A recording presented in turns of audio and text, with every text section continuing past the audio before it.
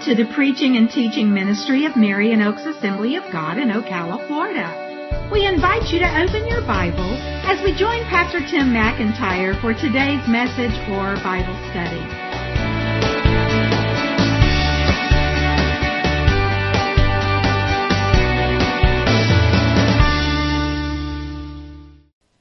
Today we're going to continue in our Bible sermon series on the story of Jesus from the Gospel of Luke. We've been in Luke chapter 9 for a while because it's a long chapter with a bunch of good stuff in it. And so we're still in Luke 9 today, and we'll be for a couple of more sermons. But we'll get to the story that we're going to look at in just a little bit in Luke chapter 9. But I always like to, or at least most of the time, like to ask you a question to get you thinking. How many of you ever get frustrated? But I'm sure you didn't get frustrated today because today is Sunday. And we don't let those kind of things get into our lives on Sundays, right? You know, to be honest with you, if we really look at what frustration means and what can frustrate us, frustration is just part of ongoing life, isn't it? I mean, it's just part of living in the world. Because frustration is this feeling of annoyance that occurs when something doesn't go as you expect. Is there anybody in here that all the time, with everything and everybody, it always goes as you expect? No. Right? So anytime something doesn't go or isn't as you expect, there's going to be some measure of frustration. It may be just a little tiny bit like, that didn't go like I wanted it to, but that's okay. You know, or, oh man, dinner didn't turn out quite as good as I wanted it to be, but it still was good, nourishing, you know. But it can also be major, right? Some major interruption in your life, some major thing that you were really counting on and it didn't happen, or it happened the wrong way or something else. Ooh, the frustration. Frustration. Is frustration sin? You know, there's a lot of, similarities and connections between frustration and anger, because frustration can build and it can turn into anger. And I would say the answer to is frustration sin is similar to the answer to is anger sin. You know, it's just something we deal with. It's a feeling. Whether it's a sin or not is determined by what is it that we get frustrated by, because if we get frustrated by something that we shouldn't, if we get frustrated because we are so utterly self-focused and selfish, it could be a sin. But it also depends on how we deal with the frustration. What is our response with the frustration? We can respond in a good way, in which case it wouldn't be a sin, or we could respond in the totally wrong, inappropriate, and, quote, sinful way. So it could be a sin. Now, why am I talking about frustration? Especially as we're looking at the story of Jesus from the Gospel of Luke. Because the story we're going to look at today is a story about a time when Jesus got frustrated. And I have a feeling that Jesus got frustrated a whole lot more than we see illustrated in Scripture, because we only see a couple of times where it actually mentions things that Jesus does and says that it's quite obvious he's frustrated. But he had to work with people. So I guarantee he dealt with a good amount of frustration. Not sinful, because Jesus did not sin. Jesus was God, come in the flesh, lived life perfectly, faced all the temptations that we face, but was without sin. But he did get frustrated. I almost named the title of this message, Jesus Gets Frustrated. I didn't. But then I got to realize that's only half of what God wants us to understand today. Instead, I titled the message today, Godly Frustration. Godly frustration. I'll just tell you at the outset as we jump into this message today, the kind of goals that I have in my mind and in my heart as I've been praying over this message, and it's really been weighing on me, is to see what it is that frustrated Jesus. Not just so we can look back and say, oh, they really frustrated Jesus and blah, blah, blah. But to examine our own hearts. How do I frustrate Jesus? I frustrate Jesus, I'm sure you all the time. How do I frustrate Jesus? And I challenge you and encourage you. It's not a comfortable thing to think about, but But to think along the same lines as we work our way through this passage, how you might frustrate Jesus and how can I frustrate him less? But I don't want it to stop there. God's just really laid on my heart that I believe he wants to stir each of us to get more frustrated about the things we should be frustrated about, but maybe we're not. And that's why I titled it Godly Frustration rather than just Jesus got frustrated or whatever, because I believe God wants to do a work in our hearts and in our lives about frustration, that we'll stop getting so frustrated about things we really shouldn't and start getting really frustrated about things that we should. So, let's take a look at this story. We're going to be reading from Luke chapter 9, starting in verse 37. This story is also found with even more detail in Matthew 17 and Mark 9, and we'll refer to some of that additional detail later. And it's a story that I'm sure you've heard before. The background really quick. The last time we looked at Luke, it was 2 weeks ago, because last week was Father's Day, was the story of Jesus going up on the mountain with Peter, James, and John, and while they were there, Jesus was transfigured, which is a way of saying that all of his glory as God was manifested in his humanity. Peter, James, and John were overwhelmed, Jesus is there talking with Moses and Elijah, and the story told us that he was talking specifically about his departure. In other words, they're talking about what's coming up within the next year. They're talking about the fact that he is now on his way to Jerusalem, and the end result is going to be he's going to be betrayed, he is going to be tried, he's going to be unjustly treated, he's going to be tortured, he's going to be crucified. But he's going to rise again, and he's doing it for the sins of the world. That's what they're talking about. The Father speaks from heaven. Peter, James, and John hears him. He says, "This is my Son. Listen to him." So they're coming down from the mountain, and we talked about mountaintop experiences, those times when you just really in the presence of God or sense the presence of God or sense his working in your lives. Things are good. Mountaintop experience. They're coming down the mountain, and that's where we pick up our story. In Luke chapter 9, starting in verse 37, it says, "On the next day, when they had come down from the mountain, a great crowd met him," talking about Jesus. "And behold, a man from the crowd cried out, 'Teacher, I beg you to look at my son, for he is my only child. And behold, a spirit seizes him, and he suddenly cries out. It convulses him so that he foams at the mouth and shatters him, and will hardly leave him. And I begged your disciples to cast it out, but they could not.' And Jesus answered, 'O faithless and twisted generation, how long am I to be with you and bear with you? Bring your son here.' While he was coming, the demon threw him to the ground and convulsed him. But Jesus rebuked the unclean spirit and healed the boy and gave him back to his father. And all were astonished at the majesty of God." So Jesus, Peter, James, and John up on the mountain had this glorious experience, coming down from the mountaintop experience. And here they come to this great crowd that is gathered. A bunch of just people who, as they always often do, we see in the scriptures, in the gospels, that they know where Jesus is at, and they gather because they want to see him. They want something from him. They want to hear from him. They want to experience those things that happen wherever he's at. Mark tells us that not only are people there just in general, but there's some of the scribes, the religious leaders that are there. The disciples that didn't go up on the mountain, the other 9, the ones other than Peter, James, and John, they're there. And this man has brought his son. And as Jesus and Peter, James, and John come down from the mountain, they face a situation so totally opposite of where they've been. They face a situation where it seems like everything's out of control.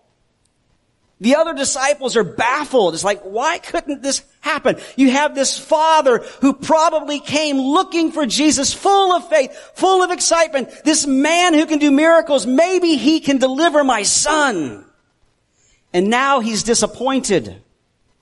And he's not even sure if Jesus can deliver his son. As you read the episode again in Mark gives us the most detail. he says, Jesus, if there's something you can do, would you have compassion on us? And would you do something? I have a feeling that when he showed up that day, that wasn't his attitude. His attitude was probably like, Jesus is here. He's going to take care of this. And this man is disappointed, his heart broken. This is his only son. This is his heir. This is his legacy. This is the one he loves dearly, the one who's going to take over the family name, the family land, the family business, the one blessing, primary blessing God has put in his life. And there is a spirit that is involved here. We don't know how, why, whatever, that causes him to have the symptoms that are described as the symptoms of epilepsy. He has seizures. Again, Matthew and Mark give us more detail. It makes him mute. It makes him deaf. It not only causes him to just fling himself to the ground and have these seizures, but there have been times when the father was not watching as closely, or maybe he was, whatever, but the demon, the spirit would try to cast him into water to drown him, would try to cast him into the fire to burn him. This man as a child he so desperately loves, possessed by a force beyond their control, seeking to destroy him. And he comes to Jesus to have this problem solved. Jesus isn't around, but his disciples are. But they fail. He's disappointed. Jesus takes care of it. He casts the demon out. He presents the son back to his father whole. There's great rejoicing, and we could do a whole sermon just on that. All the truths that are there, how much Jesus loves people, how much he hates the influence of the enemy over their lives, and every way in which the enemy seeks to steal, kill, and destroy, and how he can bring deliverance and help and hope to any situation as we trust in him. So there's a little mini sermon you can hold on to, but that's not the way God led me today. In fact, to be honest with you, the verse I believe God wants me to focus on, the subject of our sermon today is this frustration that Jesus had, is a verse that I wanted to kind of just gloss over, because it seems to be a downer and it's a little bit harder to understand. You got to dig a little deeper, but God says that's the verse I want you to focus on. The verse where Jesus expresses his frustration, a godly frustration. It's verse 41. We read it.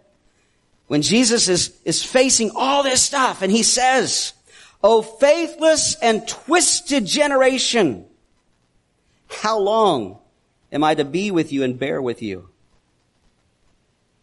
O faithless and twisted generation. There's 4 questions I want to deal with very quickly today. First of all, what frustrated Jesus? And along with that is who, but what frustrated Jesus? But I want to very quickly get to the point of how it applies to us, and that is, how do I frustrate Jesus? And I've been doing a lot of soul searching myself. How do I frustrate Jesus based on what the truths we see in the scripture? And how can I frustrate Jesus less?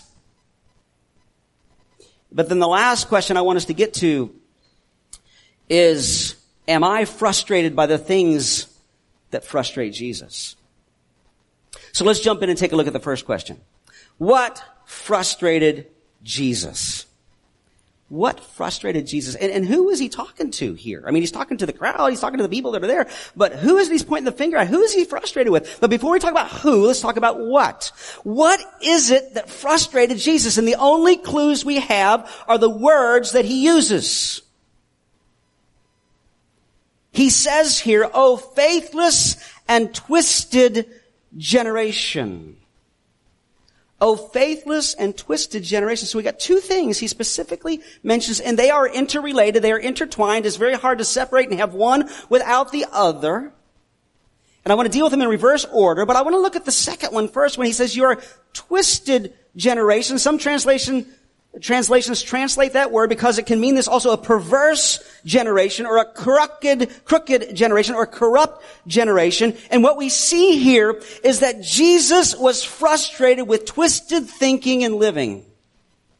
Jesus was frustrated with twisted, and I use the word twisted because that's what this translation, the English Standard Version, says, the twisted generation. Perverse, crooked, corrupt.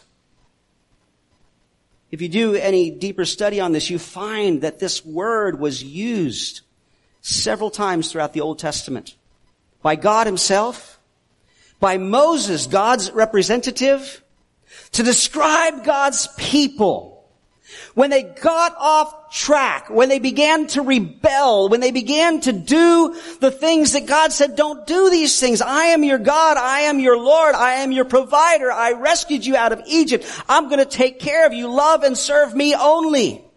But the Israelites would look at the world and the nations around them, and they would allow themselves to be influenced by worldly thinking and worldly living to where they would begin to do things they knew that didn't please God. They would begin to worship and serve other idols. Their thought processes, and then because of their thought process, their lives became twisted from the truth of God and their relationship with him. Their thought process and their lives began to be twisted to serving other spiritual forces and entities. And so we see here that Jesus is frustrated with twisted thinking and twisted living. He sees these people who have gathered to see him, but as a whole, they've gotten off track. They're not trying really to understand God's purposes and plans for their lives. It's talking about the rebellion that comes by following the flesh and the world rather than God and his word. Jesus got frustrated with twisted thinking and living. The second thing, which is actually the first one he mentions, is Jesus was frustrated with the lack of faith. He says, "O faithless and twisted generation." Faithless. Some translations translate it unbelieving. It means there's a lack of faith in God, a lack of faith in what God wants to do, a lack of faith in God's plan and God's purposes. I said they're closely related to each other. We see this lack of faith manifested in his disciples, and they couldn't cast the demon out. We see this lack of faith in the religious leaders that were also there arguing with the disciples because they had rejected Jesus and what he had to say and what God had sent him to do. We see this lack of faith in Jesus and his power to heal through the disciples. We see this lack of faith perhaps growing in the Father. It'd be very easy to imagine that he came full of faith, but now there's not near as much because of the way things have turned out. I can't even begin to imagine what all might be going through Jesus' mind, but Jesus, having just been on this mountain where he's revealed in all his glory, talking to Moses and Elijah about the plan and purpose that he has with God the Father to go and die for the sins of the world, and how God wants to set people free. He wants them delivered from all the pain and heartache and sorrow and all the stuff the enemy's bringing against them. And he comes down and he finds that in his absence, everything's gone haywire. And it really shouldn't have. It really shouldn't have. So if these are the things that Jesus was frustrated by, who was he frustrated with? I found it very interesting as I studied this, and I did a lot of research, a lot of different commentaries and all that kind of stuff, and there were people that were very adamant that he was frustrated with the disciples because they couldn't cast the demon out. And then other people say, well, he wasn't frustrated with the disciples. I mean, they still should have been able to cast the demon out, but he didn't really chastise them. He just used this as a learning experience, but he was frustrated with the people. Well, he was frustrated with and then he was frustrated with everybody. Well, where I come down is basically he was frustrated with everybody and everything about the whole situation. He says here, "O faithless and twisted generation." That word for generation means race of people. It means all the people that were there at that time. And I think he had some frustration, maybe for different reasons and different purposes, for all the people that were there. I believe he was frustrated with the people in general because even though a great crowd had gathered, they still were manifesting signs of unbelief. And we see that for the most part, most people that gathered together in a great crowd to see Jesus only came for what they wanted. Only came for what they believed Jesus could give them and what they hoped he would give them. They didn't come so much, at least in general, or the great majority of them, to hear about the kingdom of God, other than the fact that if the kingdom of God has come, it can cause me to be delivered, it can cause me to be healed, it can cause me to have my needs met, that's all great. But they came for what they wanted. They came for what they needed. And Jesus is frustrated. There's more to it than that. God wants to do something in you. He wants to do something for you. I believe he was frustrated with the scribes. Again, they're not mentioned in Luke, but they're mentioned in Mark. They're there to check Jesus out, to tear him down, to oppose him.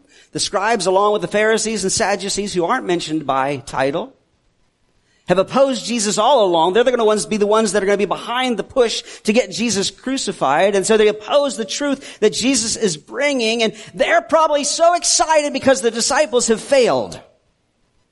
In fact, Mark tells us that the disciples and the scribes are having an argument when Jesus shows up. And I'm sure the scribes are probably mocking them, say, see, you couldn't do it, all that kind of stuff. And so Jesus is obviously frustrated about that. But I believe he's also frustrated with his disciples because they just don't get it. They just don't get it.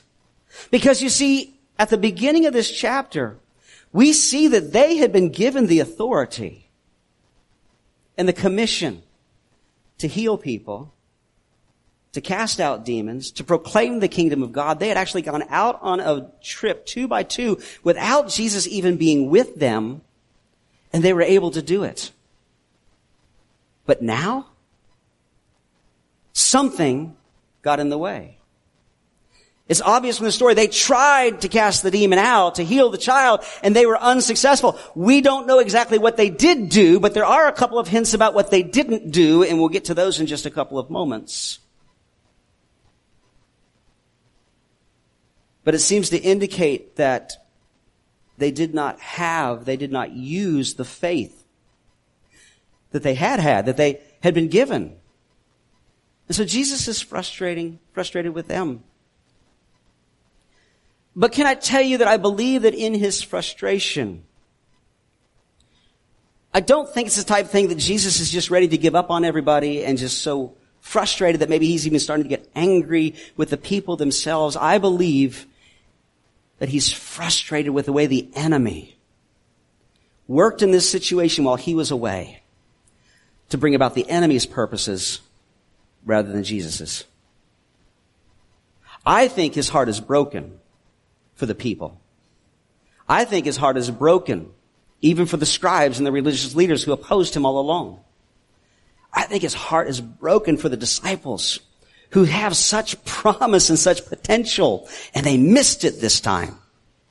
And a little aside here, there's a couple of times Jesus got frustrated with the disciples.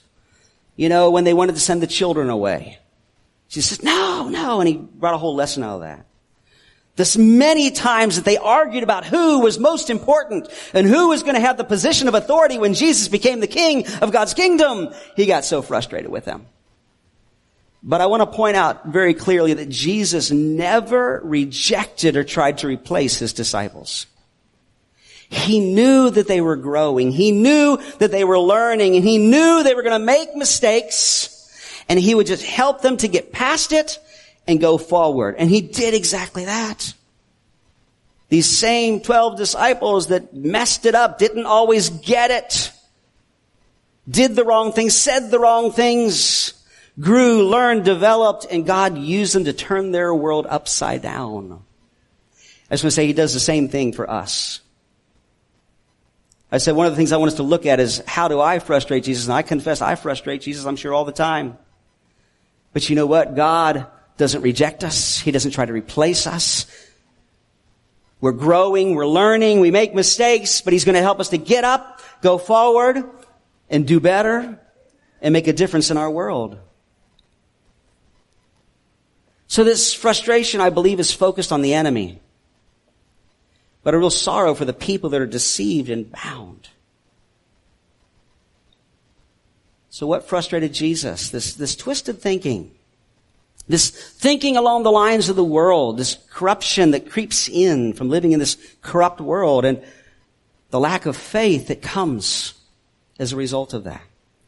So that leads me to the second question. How do I frustrate Jesus? And I worded it this way on purpose. How do I frustrate Jesus? Because God's been working in my heart and been speaking to my heart. And I didn't want to be, how do we frustrate Jesus? Lord, how do I frustrate you sometimes?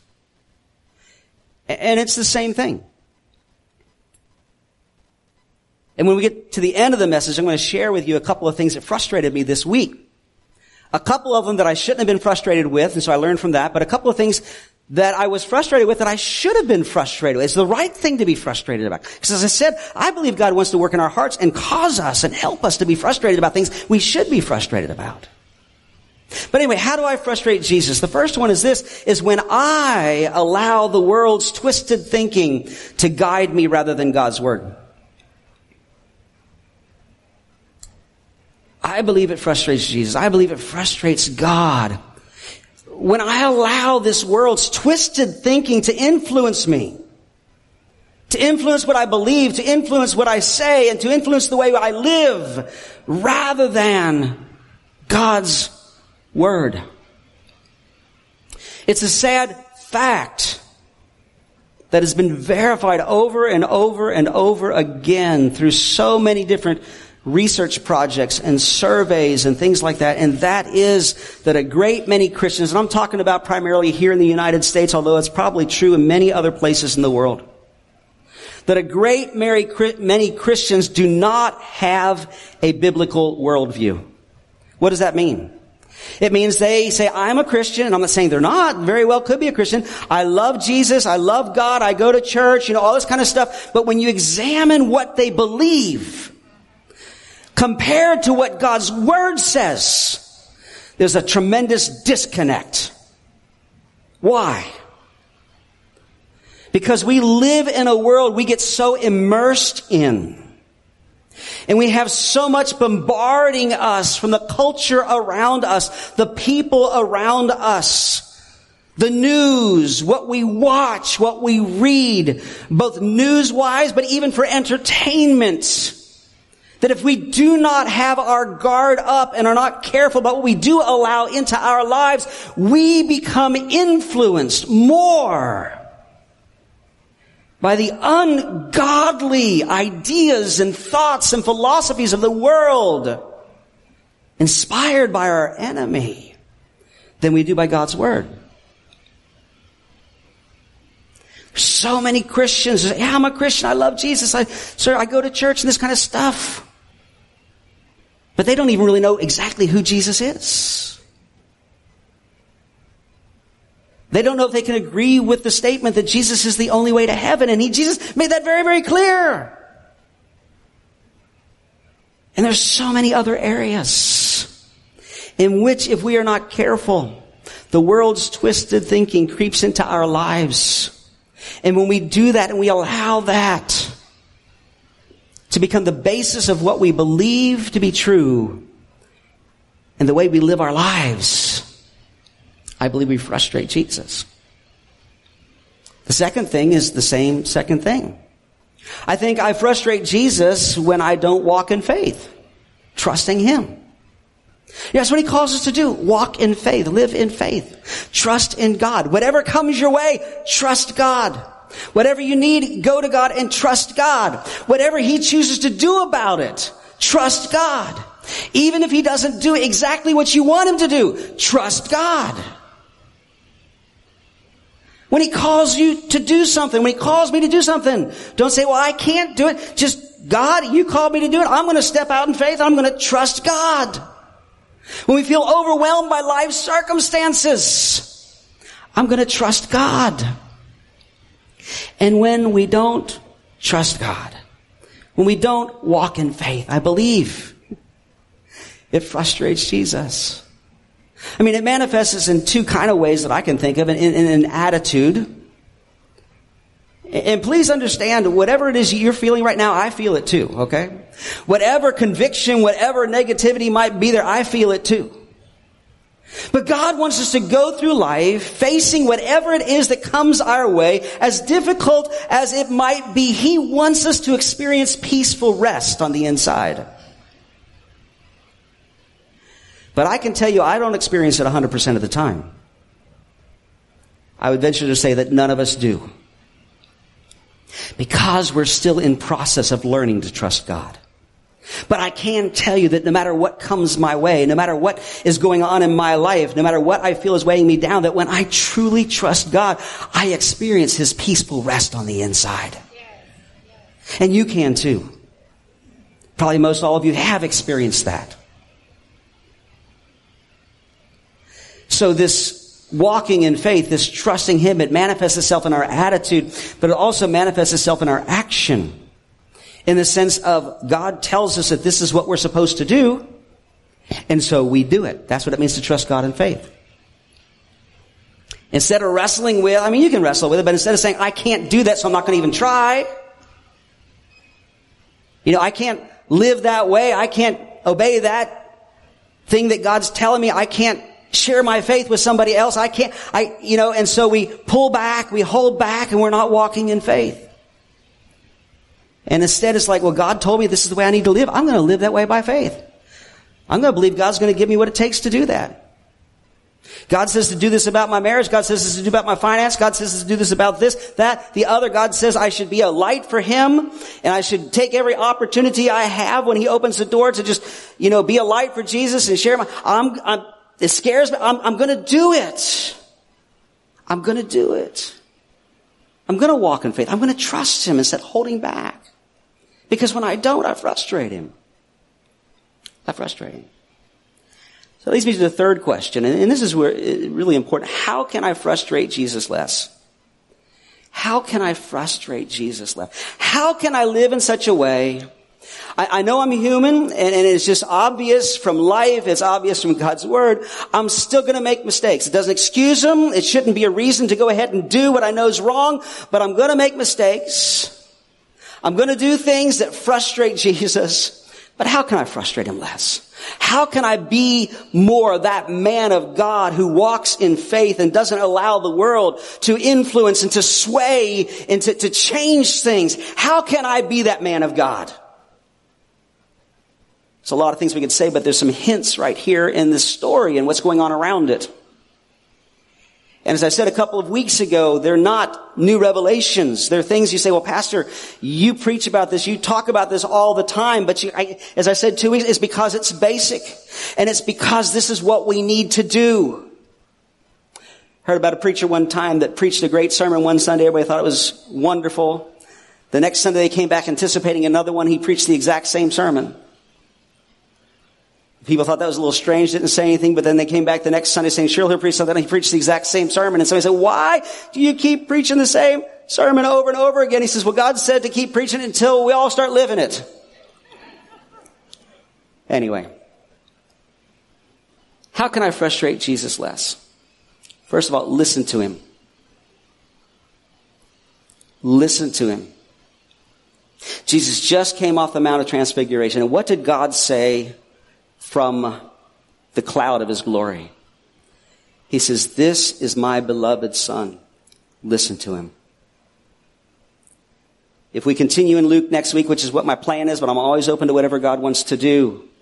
The very next verses after this story, Jesus is talking to His disciples about what's coming up.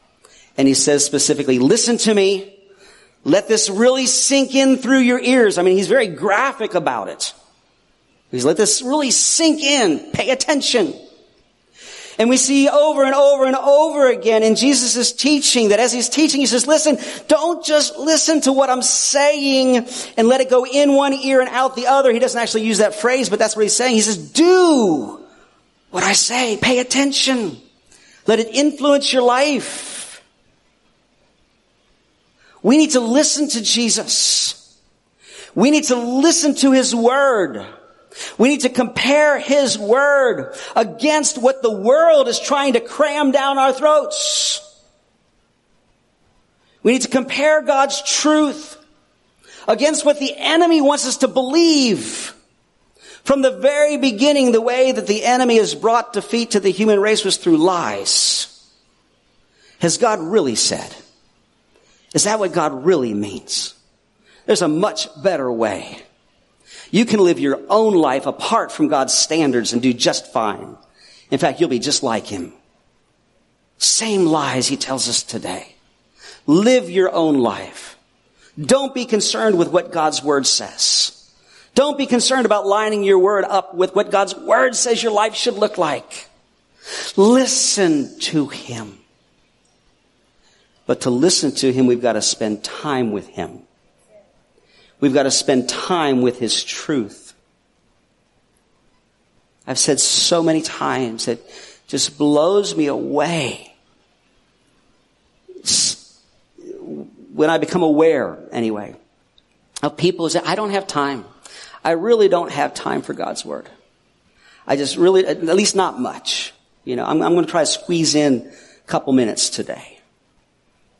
But yet hours spent surfing the internet, watching our favorite TV shows and movies, reading our favorite periodicals, newspaper. Well, I guess newspapers are kind of out now, but whatever it is that we do, no wonder we struggle to not be influenced more by the world than we are by God's Word.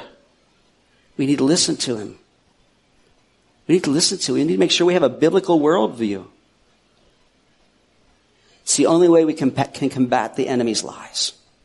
The second thing is this. It's the flip side of the coin. Stop believing the world's twisted thinking. Stop believing the world's twisted thinking. Whereas as you listen to Him, as you spend time with His Word, and you compare it to what the world is saying.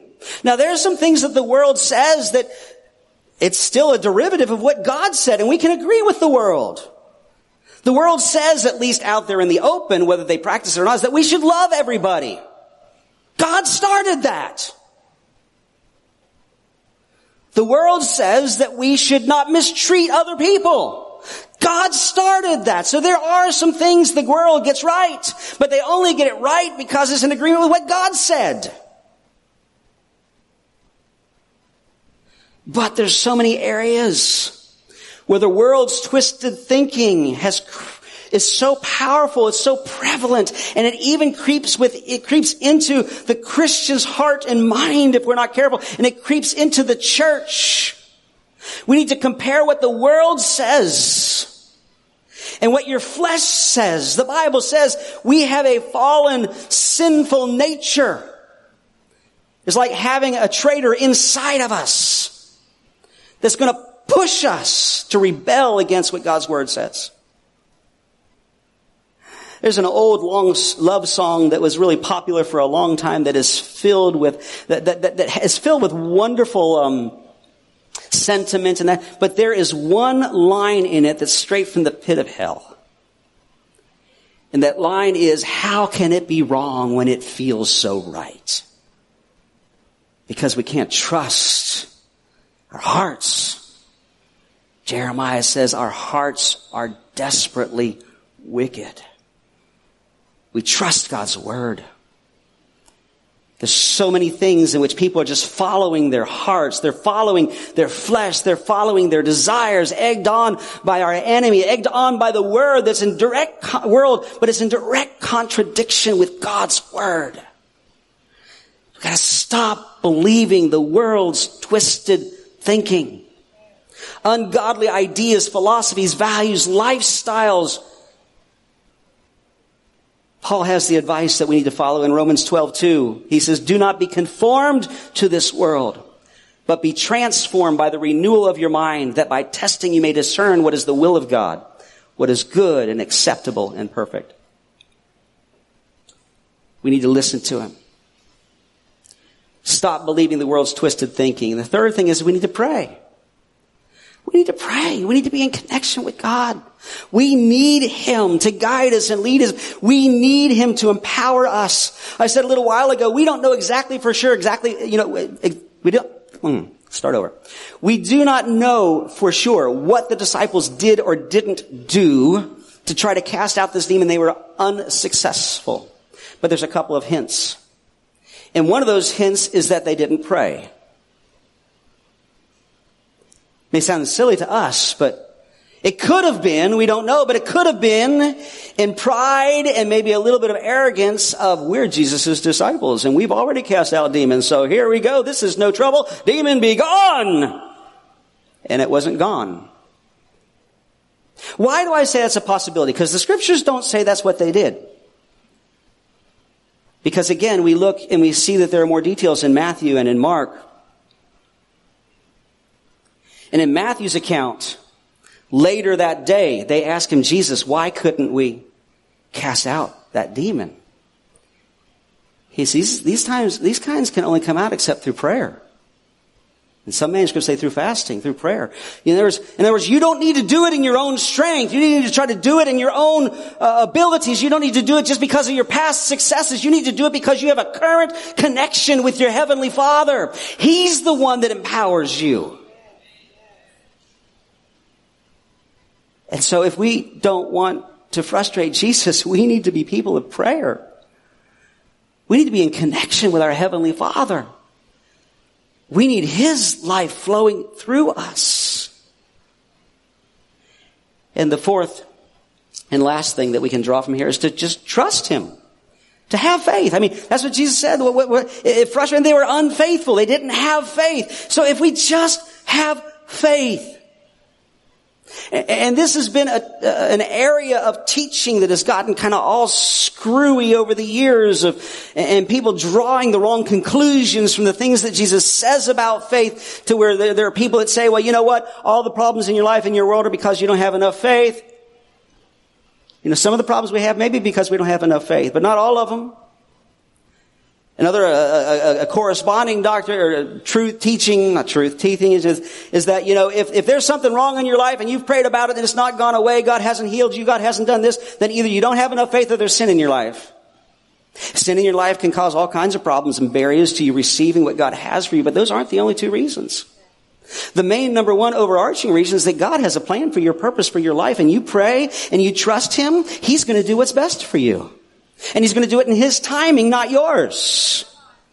So what I'm getting ready to say is not trying to tell you that if you just have enough faith, you're going to get what you want from God, because that's not what faith's all about.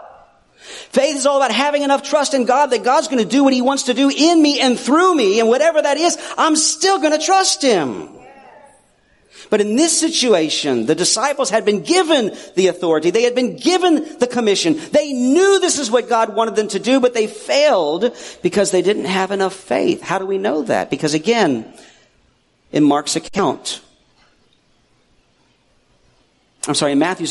he says, you didn't have enough faith. And he goes on to say, if you have faith the size of a mustard seed, you can move mountains. Doesn't mean literally. To move mountains was a colloquial way of saying you can do what even seems to be impossible if it's what God's will is. Just faith the size of the mustard seed. Again, sometimes people struggle with that, say, it's so terrible, I don't even have faith the size of a mustard seed. That wasn't the point. Jesus' point is that if you'll just use the faith you have, it doesn't have to be humongous. If you'll just use the faith you have, it'll make a difference. So we need to trust Him. We need to have faith. We see in this story, in Mark's account of it anyway, that it doesn't take a lot of faith. The boy's father, he comes, and by this point he's discouraged. And Jesus says, what's going on? And he says, listen, I brought my son, and here's the situation. If there's anything you can do, would you have compassion and do something, please? You know what Jesus' response was? If you can, all things are possible for those who believe. And then he told the man to go away and work on his faith, and when it got big enough, come back. No, he didn't. In fact, the man said, Lord, I believe, but help my unbelief. In other words, he said, Lord, I came in faith, but I've been disappointed. Lord, I think you can do something, but I'm afraid it's not enough. But Jesus said, that's enough. How do we know it's enough? Because He healed the boy. We need to trust Him. We need to have faith. We need to live in the confidence that God's got everything under control. We can trust Him. That we can do what He calls us to do. We can live in victory. We can make a difference in our world. How many times may there be needs around us in other people's lives that go unmet because we don't trust God to work in us and through us in the lives of others? Now, please understand, these are all, like it was for the disciples, these are all issues of growing to maturity. I mean, technically speaking, practically speaking, the longer you've known the Lord, I'm not saying life gets easier, but Hopefully, if you've been growing in that time, because, there's some 20-year-old babies maybe. I don't know. But as we grow, our faith grows. Our trust in Him grows. As we grow and we're listening to Him, we're connecting with the Father. Our minds are shaped and molded by God's Word and not by the world's view. We're all in different places. It's just all part of growing up. We're all in a different part of our development as Christians. But the point is, are we growing? Are we making progress? And when we fall, do we get back up and allow God to help us? The last question. I want to wrap this thing up pretty quick. Am I frustrated by the things that frustrate Jesus? We get frustrated by any number of things. It's just part of life. But am I frustrated by the things that frustrate Jesus? You've probably prayed, at least many of you, like I have, and we talk about it. Things like, God, break my heart with what breaks yours. There's songs that have that lyric, and great sentiment. Lord, the things that really break your heart, may I come to that place where those things really break my heart. We say things like, Lord, help me to see people through your eyes, right? God, help me to love people like you do. Those are all phenomenal things to pray.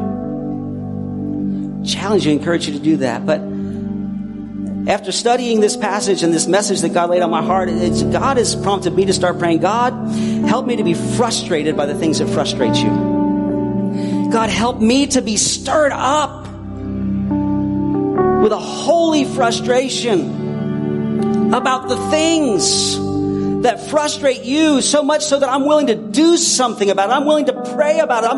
Whatever it is you lead me to do. God, fill me with a godly frustration.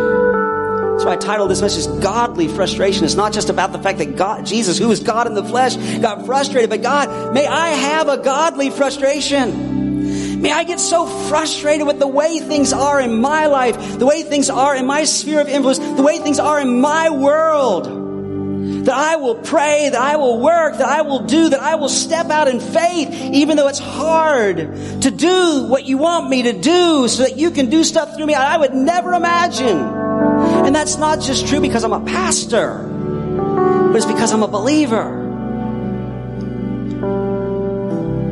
May I become so frustrated with the enemy and his influence in our world, our culture, and the individuals around me, and the lack of faith that there is in the church and in myself, that I want to see change. I said I was going to end by sharing a couple of things that frustrated me recently. A couple of things that shouldn't have. God's dealing with my heart about, and a couple of things that should have. And I was, and I'm so thankful that I'm at least frustrated about some things that frustrate God. At least in my opinion.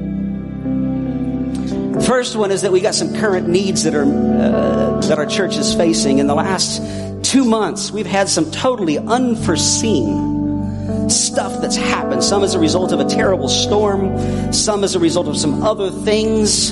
About 4, 5, 6 different specific things that have to do with our buildings, our property, our equipment, and that kind of stuff. Got a deacon meeting right after service to talk about, how we're going to handle each and every one of these things. And the total cost of all these things to get them made right and fixed, besides the headache of getting it done, is going to cost us about $9,000. $9,000 in totally unexpected expenses. Now, thank God we have an emergency fund. This is going to mostly drain it, but we can do it. And I found myself getting so frustrated. It's like, Lord. And then it just began to hit me. It's like, did God not know these things were going to happen? Sure He did. These were all unexpected. None of them really had to do with anything that we did or didn't do. Some were results of acts of God. And God just says, why are you getting so frustrated? Trust me. I allowed it to happen. I'm going to take care of it. You do have an emergency fund, right? I mean, it's not like you got to go to the people and say, hey, we got to have a special offering, although that would be helpful. But anyway, and so God telling me about my frustration says, why are you being so frustrated? Just leave it in my hands. Do what you know is good. Do what you know is right. And I'm going to take care of it. Another one is just, and this adds to it, that's just one part of it, is just lately for some reason, I've just been feeling kind of overwhelmed. Yeah, I am the pastor of this church, so ultimately, in a human perspective, a leadership perspective, that I am ultimately responsible to a degree of what happens in and through our church and what we do and how we do it and all that kind of stuff. And God began, and I began to just feel a little overwhelmed, kind of frustrated, and God began to speak to me. He says, listen, you've kind of got the right idea, but the wrong idea, because yes, you are the pastor and ultimately you are over all, but you know what? Who's over me? It's God, right? Why do you want to let yourself get frustrated and feel overwhelmed when I've got this? Just trust me. Just do what you know to do, the best of your ability, and trust me. So that's an area I'm trying not to be frustrated in, and I'm trying to walk in faith and think God's thoughts. But then two other areas in which I've been frustrated. One of them came up yesterday. I was out cutting my grass, and there was this pair of people that were walking down the road, stopping house to house. You can probably figure out what that's all about. Two Jehovah's Witnesses were coming, going door to door. I was cutting my grass. I was thinking, I really don't want to take the time for this. And I said, Lord, do you want me to stop? You want me to talk to them, or just very politely say, hey, I've got things I got to do? And I felt like God was speaking to me. He said, just spend some time talking to them, because they're blinded. They're deceived, and they need the truth. And so I stopped, and we talked for a good 5 minutes or so. And I'm not going to recount the whole thing, but just trying to lovingly, not combatively, not arrogantly or whatever, express the truths of God's word about Jesus and salvation and all that kind of stuff. And I'd love to say, and then I led him to the Lord. He prayed this in his prayer. That didn't happen. He left feeling, at least the external thing, the way he felt, believing what he believed. But I was able to go back to cutting my grass saying, God, I did the best I could do. I made it very clear what the truth of your word said. But can I tell you that stirred a frustration in me, but it was a godly frustration. And that was, God, these people are deceived. God, these people, they've got some of the truth, but not the core truth they need to be saved. And the whole rest of the time I was cutting grass, I was praying. And I told him I was going to be praying for him.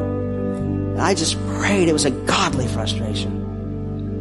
But the fourth and last one is this frustration that's been really building in my heart, this frustration with the world's aggressive pursuit of ungodliness, especially manifested in all the efforts to normalize sexuality that is totally against God's standard in his word.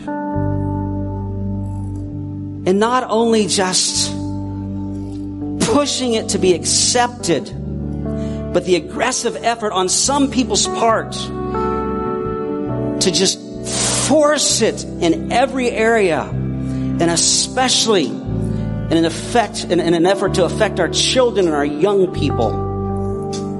The way in which the enemy is seeking to twist and to bind. And there's been such growing frustration. It's something I've been praying about. But can I tell you, it's not something that I feel frustrated with in an anger way or an upset way toward the people that are involved. I feel sorry.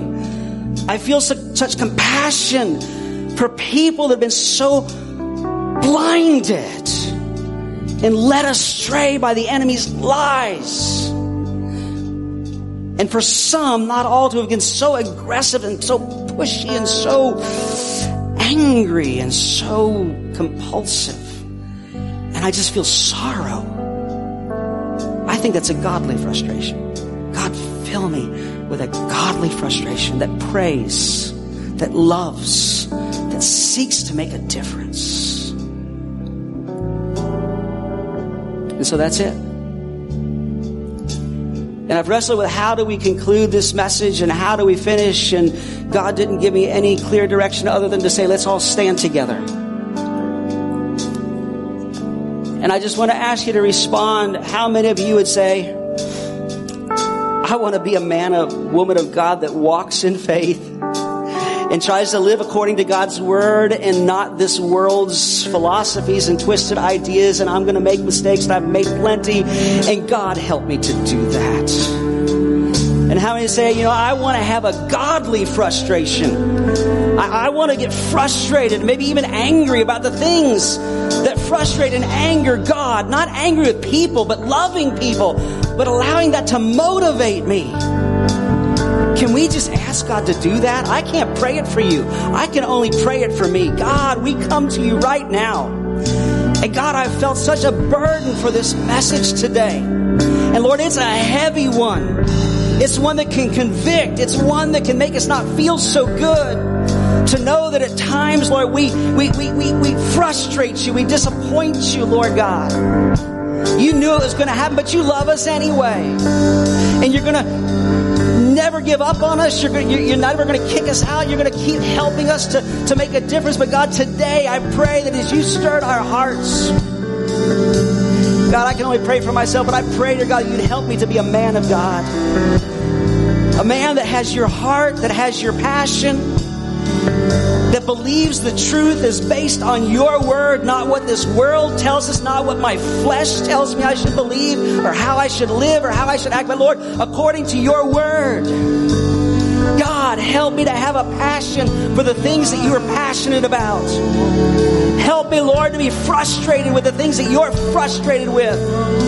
Help me to get angry at sin and at our enemy without getting angry at people, but instead to love people, knowing, Lord God, that so many are in bondage, like this little boy was, and you set him free.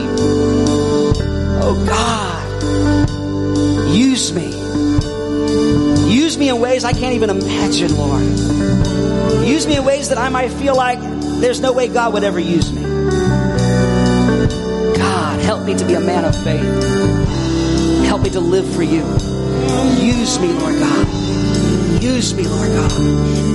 Hallelujah. Hallelujah. I believe we need to spend some time in God's presence. Worship team, please lead us in worship. Thank you, Jesus. And you are worthy of it all. Hallelujah. It wasn't the focus of the message today, but I feel like I should just say this, that if you are here today, or you're watching online and you are not right with God, you can be right with God.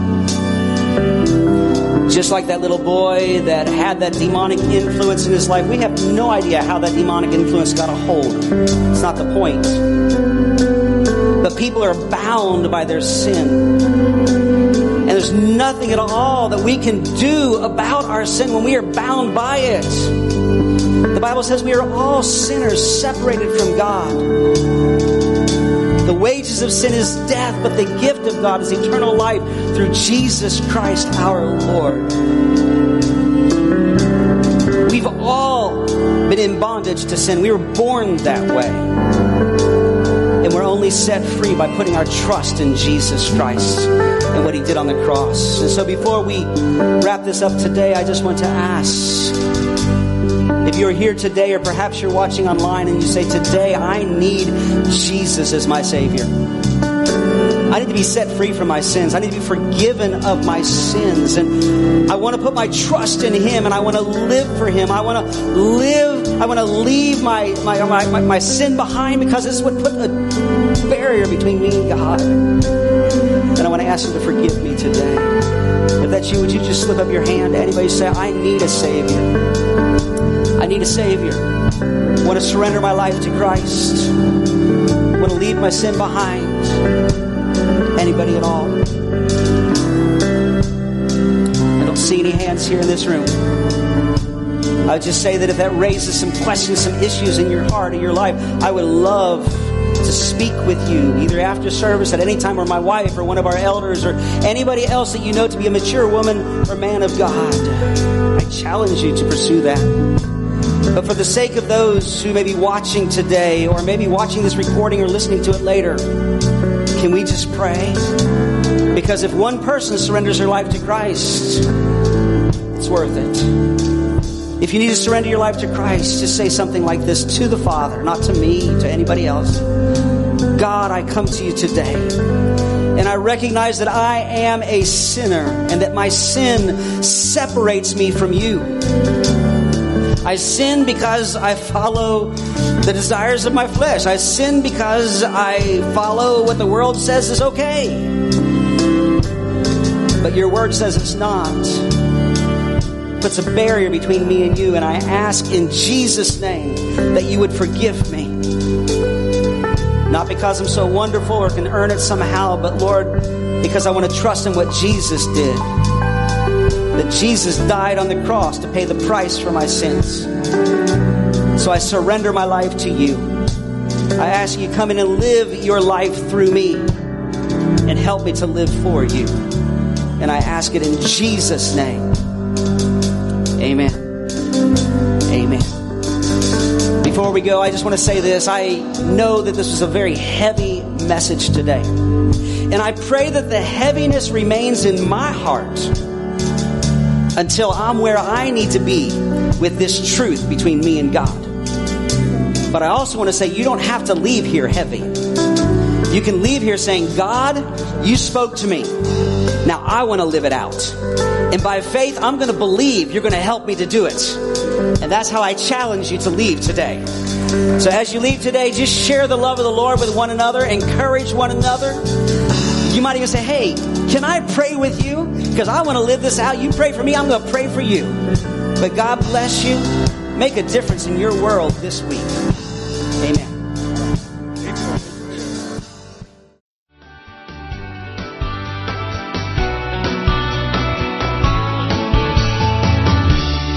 We hope you've enjoyed listening to today's message or Bible study. For more information, please contact us at area code 352-347-3001 or visit us online. If you are interested in supporting this ministry, go to our website and click on the Online Giving tab. Our website address is www.marionoaksag.org.